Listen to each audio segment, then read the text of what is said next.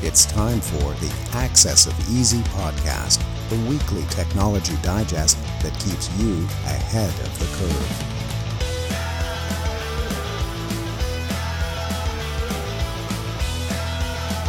Brought to you by EasyDNS.com.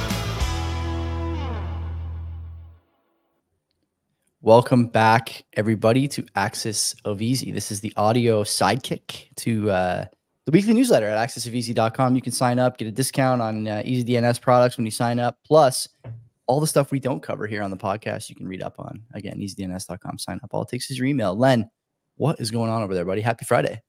It's just, it's winter, Joey. Yeah. And we're going to be getting a very severe, as they call it, winter storm in the next little while. Plus, I'm not sure if you saw the temperatures next week. It's going to plummet. So we've been very fortunate. We've been lucky. Yeah, we have been very When's lucky. the storm coming? Do you know? Is it today or tomorrow? Tonight, maybe? It's supposed to start sometime on Friday afternoon-ish, Friday evening-ish, and then carry over into the evening of Friday. But that's a storm later. I don't want to make this into a weather channel, but yeah, man, everything is good. How about you, Joey? I'm good, man. I'm good. My wife just took little Moose to work. I can hear Tito kind of prancing outside the door here, my in-laws' dog. So as soon as we're done here, I'm going to take him for a walk. So we better get going. Today, we have the quote from last week. Every moment is a fresh beginning. That's from T.S. Eliot. Tony, the big winner. Nice job, Tony. Good snipe there. And today's quote, do not hesitate to ask boldly for more. Who asks a king for a penny? I like that. If you know who that's by, put it in the comments. No Googling. You guys know the rules. You have to go to your set of encyclopedias to find that one. No control Fing on the internet. So first person to get that right gets your next hosting renewal on EasyDNS. Can't beat that. Len, 5 stories today. Where do you want to start, my friend? I think it's 6. 6 stories today. Where do you want to start? Well, Elon Musk's new X. There's some interesting information going on surrounding some of the accounts over there because there's a new trend by people wanting to get their hands on some ill-gotten booty. And we're talking about people stealing some stolen accounts, X/Twitter accounts. And these accounts are being peddled on the dark web. So some people are actually stealing these accounts, the access to the accounts, and the information is being sold on the dark web. And it's just not any run-of-the-mill Twitter or X account. I'm going to call it X from the rest of the show. But these are the stolen, coveted gold checkmark accounts, Joey. Gold checkmark is that's like a association with a company. Is that what the I think from what I was looking at, there's not any association. It's just you're paying a crap load. Oh, okay. More. And cool. Would you wager a guess how much you have to pay per month for this? The Plus service is about $20. What's that one? 500 more? You're gonna ballpark. It's $1,000 per month. This. So these are not cheap accounts. The people behind this, they have money to spend, significant amount of money to spend, or a corporation behind it, they're willing to write it off. But that's a topic for another time. But yeah, these are generally used by large corporation businesses and the like. That's generally what these are attributed to. But anybody could, I guess, apply for one of these gold checkmarks account if you have the money. So these accounts, they're being compromised, but they're also then being used as weapons by some of these malicious actors. And by doing so, these guys are now able to spread malware and phishing attacks. So this is very lucrative on the black market. People obtaining this, they're selling this for about $2,000 a pop, which is, in my eyes, pretty cheap, if you ask me, because considering how much you're spending to get this account verified, I would expect it to be a lot more in the open market, black market, but who am I to say anything? But anyways, people are reminded here, if you do have one of these accounts, I'm not sure if anybody is that's listening here, you got to scrutinize your X account. And you have to scrutinize the feed for any suspicious activities, and also for unusual tweets, direct messages. But also if there's a surge in followers, that's another thing that's going to be a telltale sign something's up with your account. And people obviously should be using robust security policies and passwords within your organizations, some sort of unique passwords rotated often. But given this, we see that these gold checkmark accounts have been hacked. This is going to tie into a story that we'll talk about later. I'm not going to talk about it very much now, but the SEC account was hacked this past week, and that's on the docket that we'll be discussing today. I'm wondering if this was used. Somebody hacked it, got access to it, compromised it, sold it on the dark web, use that information. Then from there, they were able to to use the hacked SEC account and post some nefarious information about Bitcoin. I'm wondering if that is everything. So I'm just trying to tie two stories together here. But man, oh man, like there's some people out there that are spending lots of money and they're not doing proper due diligence to secure their account. If you're spending upwards of $1,000 a month, over $1,000 a month, you should be very secure with your information. But clearly, people are not. They're putting password 123 or some other crappy passwords easy to hack, and they're getting wrecked in the process. So just because you have a lot of money doesn't mean you have a lot of common sense, and this is an example of it. Pretty funny. Eh? We talk every week about people who are dropping the ball on their password security. This is a great one. I can't wait to talk about the link to the SEC with this story. I think that's maybe the bigger story here. I'm always shocked that people, like you mentioned, spend so much time and energy deciding to yellow check an account or even blue check an account and then don't secure it. It's strange to me. And this clearly the best part is that any like Twitter user or X user will tell you that you can clearly see that there are accounts with check marks being bought for the purposes of spam or pushing scams or whatever. And this, your account is not exempt from this. They will look to get your account too. Now, I'm with you on the price. They should be charging more for this, should they not? It seems like a really good deal. You can get a nice account with a bunch of followers and a yellow check mark for $2,000. That's not bad. We could maybe afford that at CBP. We got to get on this website, blackhatwhatever.com. See if we can grab something. I don't know, but it's funny. The SEC thing is like a disaster for that's like linked to this. I can't wait to discuss that. But overall, Len, you're right. Like, just spend if you had a 20-minute board meeting about whether or not to do this, spend the same 20 minutes setting up 2FA and doing a proper password and like writing it down on a piece of paper. It's not that hard, but no one does it, right? It's unbelievable. Yeah, if I could make suggestions, use capitals here, numbers here, characters like slashes, dots. They tell you to do that when you set up a password. Like, we obviously just made an account for CBP a little while ago, and like when you set up a password, they tell you whether it's weak or strong. Like, do you just push through with the weak password? Like, what is the excuse for this? I have no idea. Yeah, anyone can figure this out, except for the people who need to, I guess. Well, they have money to burn. It doesn't really matter, I suppose. Sure. But we can move on, because a Canadian court recently issued a ruling, and this is an interesting ruling, which limits the number of times that police can attempt to guess a suspect's phone password. So if they have access to a phone and they're not able to get into it right away, the courts have limited how many times you're able to have them allowed to get into it. So in this specific case, the judge restricted the police to no more than 175 million attempts. How are we going to that number? That's a lot. 170. Like, think about it. All those people that have 1, 2, 3, 4, 5, 6 as their code. How hard is it going to be to guess in that 175 million attempts? And the ruling stems from a situation where the police sought access to phones suspected to contain child pornography. While acknowledging the possibility that cracking the passcode will take several years, upwards of 2 years, the judge that he deemed the odds statistically negligible and therefore unjustifiable for an extensive number of attempts.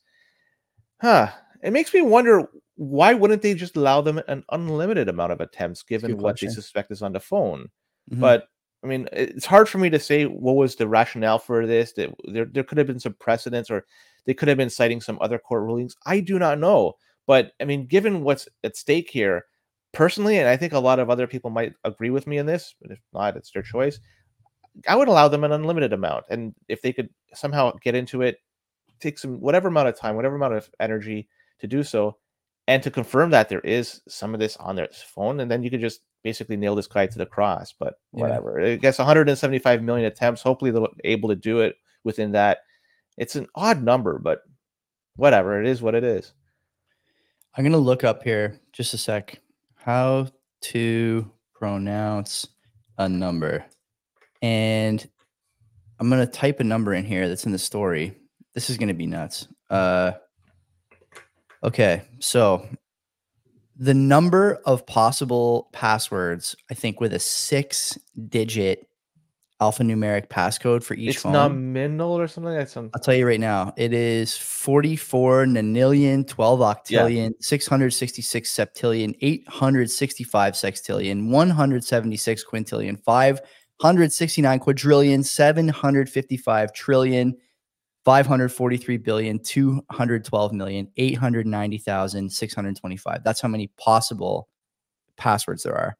175 million is truly a small number in that context. So sometimes I go down like these YouTube rabbit holes, and one of them is phone repair, people who bring in old phones to try and get like pictures off them, for example. And you can plug in this thing that I think a lot of repair shops have that basically will just brute force a 4-digit passcode on an old iPhone overnight. If you have access to the device, it'll basically be able to do it for you overnight. And I think when Apple included or started to include these alphanumeric passwords or the 6-digit passcodes, really started to cause a problem for these repair shops and also for law enforcement. And the only problem I have here, Len, I don't have a problem with them limiting attempts. I think that's fine. But my beef here is like the way that the Ottawa Citizen frames the story. How many times should forensic investigators be allowed to guess the password of a locked cell phone belonging to a suspected pedophile? I don't know. Why don't you prove that he's a pedophile before you have access to his phone? Try that. And if you can't do that, then you don't get the phone. Because again, like we talk on this show a lot about how children's safety and defense against pedophilia and online sex trafficking and child pornography and things like that, it's used often as a wedge in the door to remove privacy and the expectation of having a private device. This is, to me, like the question isn't how many times should you be able to do it. The question is, what does it mean to be a suspected pedophile compared to being able to confirm it? And there's other ways to do this besides taking someone's phone for 3 years. Is there not? I mean, there surely needs to be. And the police services should be thinking about that and thinking about doing good work, which they often do, I'm sure, to prove these things before getting the phone. The phone should be the sort of cherry on top when you're doing an investigation like this, in my opinion. And there's plenty of opportunities, I think, to grab these sort of perpetrators with other means before you say, we have to grab your phone because you're a suspected pedophile. I think that's dangerous. But overall, that number, Len, is like super small. It's very small in the grand scheme of things. And probably with like a jailbroken phone or with a Graphene OS phone, I'm not sure. Presumably, you could use more than just the 6 digits. Presumably, you could use more than just alphanumeric. You could do symbols. You could do all this stuff. Oh, and so that yeah. number, it grows password. exponentially, right? Yeah, it grows exponentially. So this is, again, another example of our legislative bodies trying to keep up with a technological landscape that is way past escape velocity at this point when it comes to like keeping up with our laws and things like that. Not great, but there's some caution here too, I think. What if this is the only piece of evidence to tie him to this? How can it, like, I'm trying to think about how a phone could be the only piece of evidence. Like, he doesn't use a computer. He uses Tor, he uses a VPN, and so he's able to cover tracks. I guess, but like, presumably you could go and get a hard drive. I don't know, like execute. But there is no hard drive. Again, if he only uses a phone and he has no other piece of equipment, it's difficult for me to think about it because I just don't know. But I mean, this idea that you can be suspected of something and have your hardware seized, to me, I mean, we've seen this before, right? We've talked about this. How many stupid NGOs or international organizations are like, oh, well, we got to protect you from child pornography. No encryption allowed. SHA-256 not allowed on the retail side of things anymore. Like that's sort of the direction we're heading.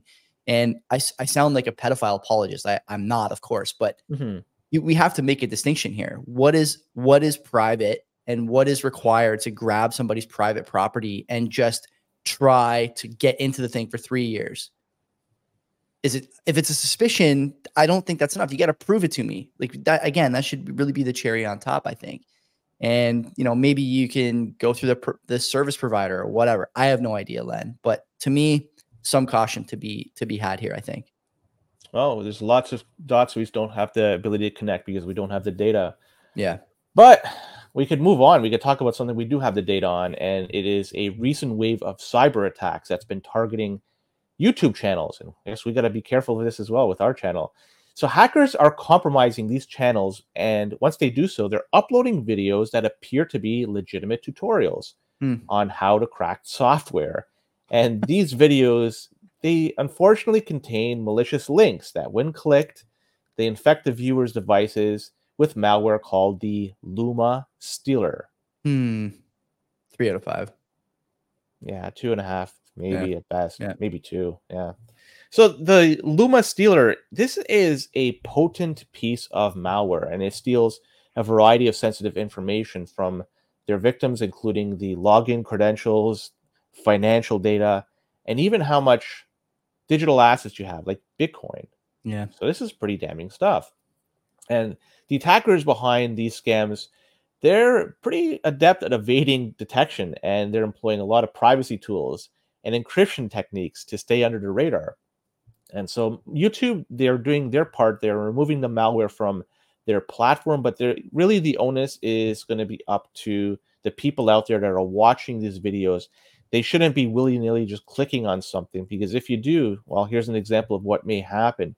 I think there's also a call to action for people that do have channels to just keep an eye if there's any suspicious activities, if there's some videos that have been posted on their channel that they have no association with, that they don't have any idea. They should be more diligent to it. It's another thing that people should be aware of. But another thing, I think this is all stemming from people having poor passwords. Is how else are people uploading videos to channels? Yeah. And that's poor password hygiene. And so people need to practice better privacy hygiene. And here's another example. This is, there's so many things that are wrong here, and there's so many people that are at fault. But it's up to the end user, I guess. For in the grand scheme of things, they shouldn't be clicking on stuff. But come on, people, deploy better passwords. You'd really have a hard time convincing me to download a file from like a YouTube description about hacking software. I would be very diligent with that. And also, obviously, we have a channel, as you mentioned, that's fairly popular. I know when something goes onto the channel. You know what I mean? Like, I can see it in our show inbox. I can see it on my own YouTube feed. If it's a video that I don't recognize, I would know right away, and you would too. How does this happen? People just like, are we really so, apathetic in our attention spans that we just don't care? Apathy is the wrong word there, but I'm not sure what the right word is. It's escaping me at the moment. But like, we just don't care enough to look at our channels and protect our, reputation. I suppose not. It seems, Len. Like, to me, it's not that hard. And you're right. Password effectiveness at an all-time low here. It seems. I don't know what else to say. It's like every week we talk about stories where most of the problems could be avoided with either 2FA or a stronger password. But the content just keeps coming here on Access of Easy. There's no breaks. Everyone just continuing to throw away their private data vis-a-vis poor passwords. So good luck out there, I guess, if you don't want to do that. But you're going to find that more and more people are looking to grab these channels because reputation is something that you have a difficult time buying, as we've seen in the past. So security may be the most important thing when it comes to reputational protection these days. And let's talk about that story that ties to the first one, which is the SEC. And their account on X, unfortunately for the SEC, and probably for a lot of people out there as well, it was compromised. So just to give an idea what's transpired this past week, actually for the past little while, there's been speculation that a Bitcoin ETF was going to be approved. And this has been going on for months, this speculation. And this past Tuesday, the SEC Twitter account announced that they have approved the spot Bitcoin ETF.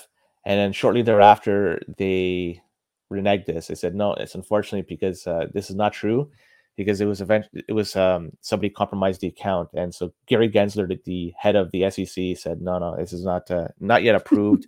It caused a lot of stir. But I mean, before I go even though further it was into approved this, at that point, by the way, even though it was approved at that point, like behind the scenes, it was a clown show, right? It was approved officially the next day, and it went live on Thursday. So it's not like this wasn't coming. It took 2 days for this to officially become live. So on Tuesday, this announcement came out on the SEC Twitter account. It's not true. It was hacked. But what happened through all this, the Bitcoin price pumped significantly. The Bitcoin price pumped around 10%-ish or so, I think, from when it was a significant amount.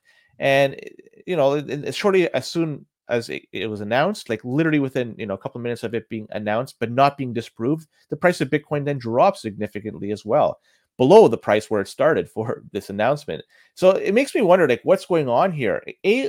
Who's doing what? Is it people that are buying these gold check marks from the dark web? I'll let a story that we talked about earlier today. The second thing is, what type of password security are they doing with the SEC? Now, the SEC, the Twitter account, just goes to show you, if you just do a little bit of talking on there about something, you can move markets. It may not be true. You just have access to the account, and you just say something about anything, the market's going to move. Somebody could take advantage of this, and probably somebody did take advantage of this.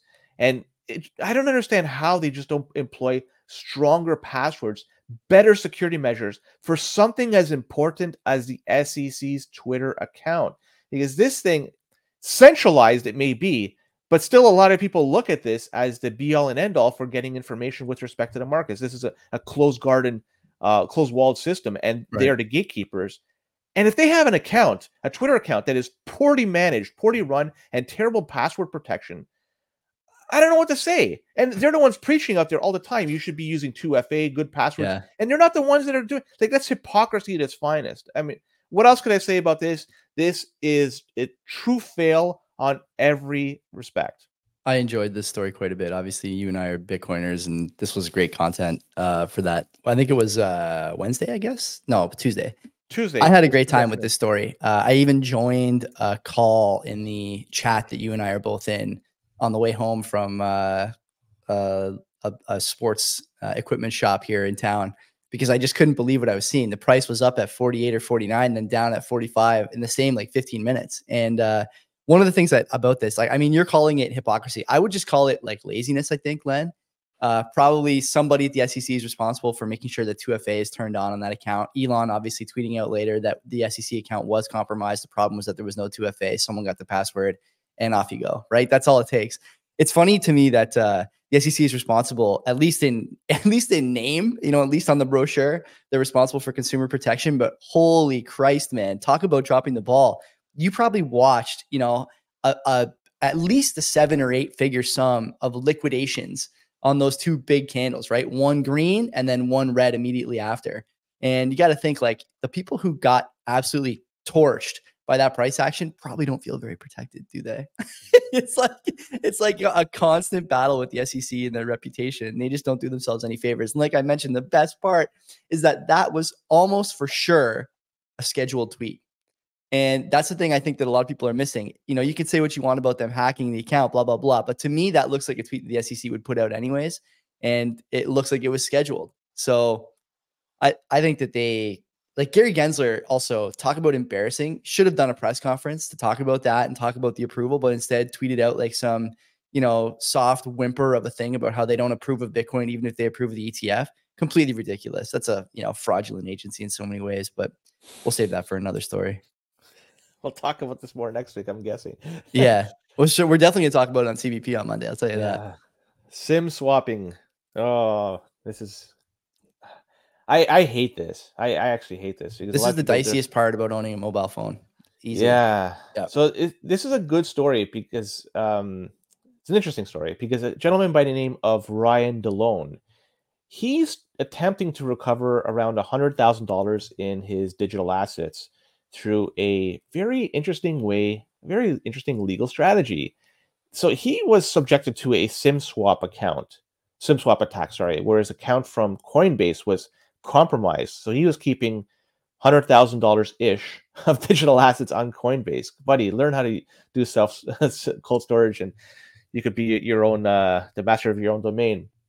So he's been working with experts to track the flow of where it was stolen, because this is all transparent, and we're talking about the ledger, like Bitcoin, for instance. Mm-hmm. So his lawyer Ethan Mora, they identified the Bitcoin wallet that the ultimate destination of his client's digital assets were sent to. And Mora says his client has since been made aware that the Bitcoin address in question is embroiled in an ongoing federal investigation into a cryptocurrency theft ring. I think this guy hit the jackpot here, because how lucky is he to figure this one out, that where his funds were sent to is actually difficult in an ongoing in a lot investigation. Of cases, right? Yeah. It's an incredible. So this gives him enough ammo, or some ammo, maybe enough ammo, to sue the person that is holding on to these stolen funds, because now he's able to connect dots here. So instead of traditional methods, you know, they're able just to serve an attached legal notice to this small amount of Bitcoin sent to the address containing the stolen funds. This is very innovative because, again, as I said, Bitcoin is a public ledger, so you could actually see where funds are being sent to until it gets mixed, and it kind of it just obscures the whole process. But this person didn't do it. I don't know why, dumbass, if you ask me, but it just goes to show you this is a new way of actually dealing with stolen goods, stolen digital assets. And it's a very interesting way of actually figuring out who got it. So I like it. I don't like the I can't really blame the guy for the SIM swap attack. That's more of an issue with the provider itself, the cell phone provider. They're the ones that they're giving up the information to the attacker. So I feel sorry for this guy, Ryan DeLone. I think this is a good opportunity for him to learn that self-custody of his Bitcoin and other digital assets is the best way to go. But that's a story for another time. But yeah, I found this story to be very interesting, and I'm curious to see what happens at the end, because this is still an ongoing story. So there's nothing concluded as of yet. Me too. You can see some of the stuff related to the on-chain analytics if you want. You can find this, data here. There's a couple links. I think at its core, Len, is this not a 2FA problem? It's a 2FA problem. If you had 2FA enabled, you don't have to worry about being SIM swap, because your SIM swap, text message as 2FA doesn't do any good to the hacker. It doesn't do any good to the perpetrator, right? If you have the proper app, whether it's Authy or Google Authenticator or Microsoft or the free open source one you use, there's tons of options here to stay away from SIM swapping. We've talked about on this show before, and I've talked about this on Two Whites and a Blue. I've talked about it on CBP. I've talked about it personal life, professional life. There is a staggering growth in incompetent people in positions that really require competent people more than we realize until it's too late. One of them is in these mobile carrier help positions, service desk positions, phone in agent positions, where they are getting fleeced. It seems like, Len, every week there's a big enough fleece job on a SIM swap that we talk about it on Easy or Access of Easy. How is it possible that there's not more of these going on in the background? Of course there are. There's probably tons of them going on in the background. And, the more that crypto and Bitcoin proliferate as ways to store value and protect wealth and transfer wealth, the more this will become a problem.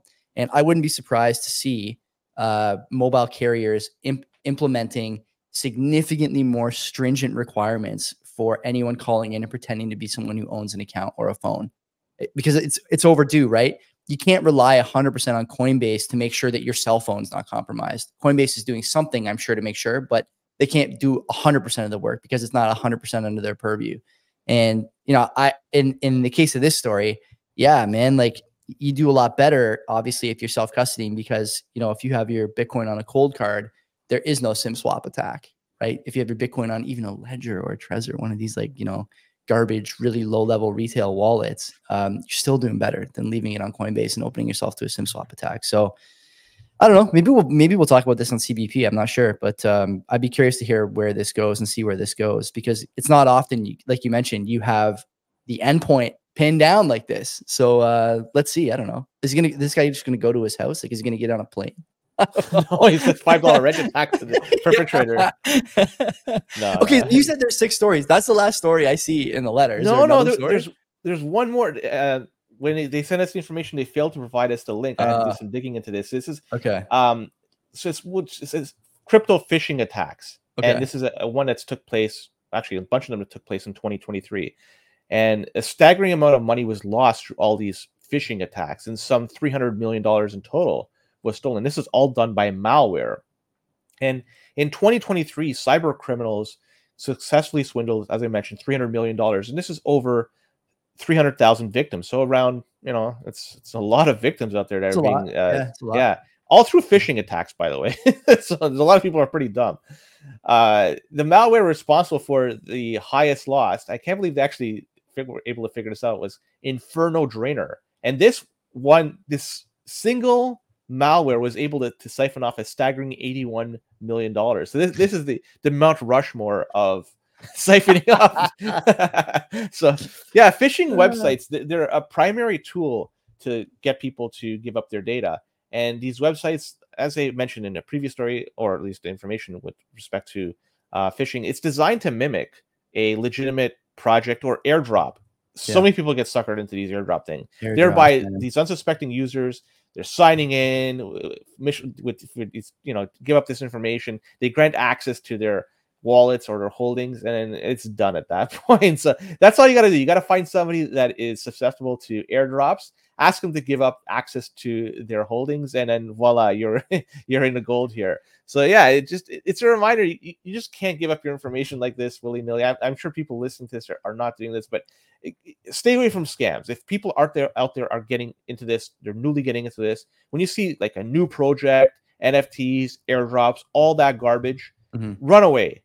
don't get involved. Dive deep into what the heck why is it a scam, but don't give up any information. Don't connect your wallet to this.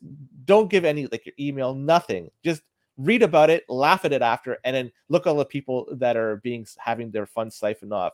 So, and it's all due to malware, and people are just morons clicking on stuff, giving away information willy-nilly. But yeah, that's the last story, Joey. Connecting the wallet is insane. We've talked so many times about how, guys, even as, like, presumably anyway, maybe not actually bright and technologically savvy as Mark Cuban, get fleeced on MetaMask by connecting their wallet to stupid airdrops or whatever. And you hear this actually on Bankless sometimes. These guys talk about scams that are going on in the airdrop world. I mean, there's more scams than not. The question is really only on the degree of scam, right? Like, not every scam will drain your wallet directly by connecting it, but every scam will drain your wallet over time by forcing you to invest in worthless garbage. So, if you want to play in this market, I would say you're asking for trouble, first of all. Second of all, you're asking for more taxable events than you can handle on your own with your Excel sheet.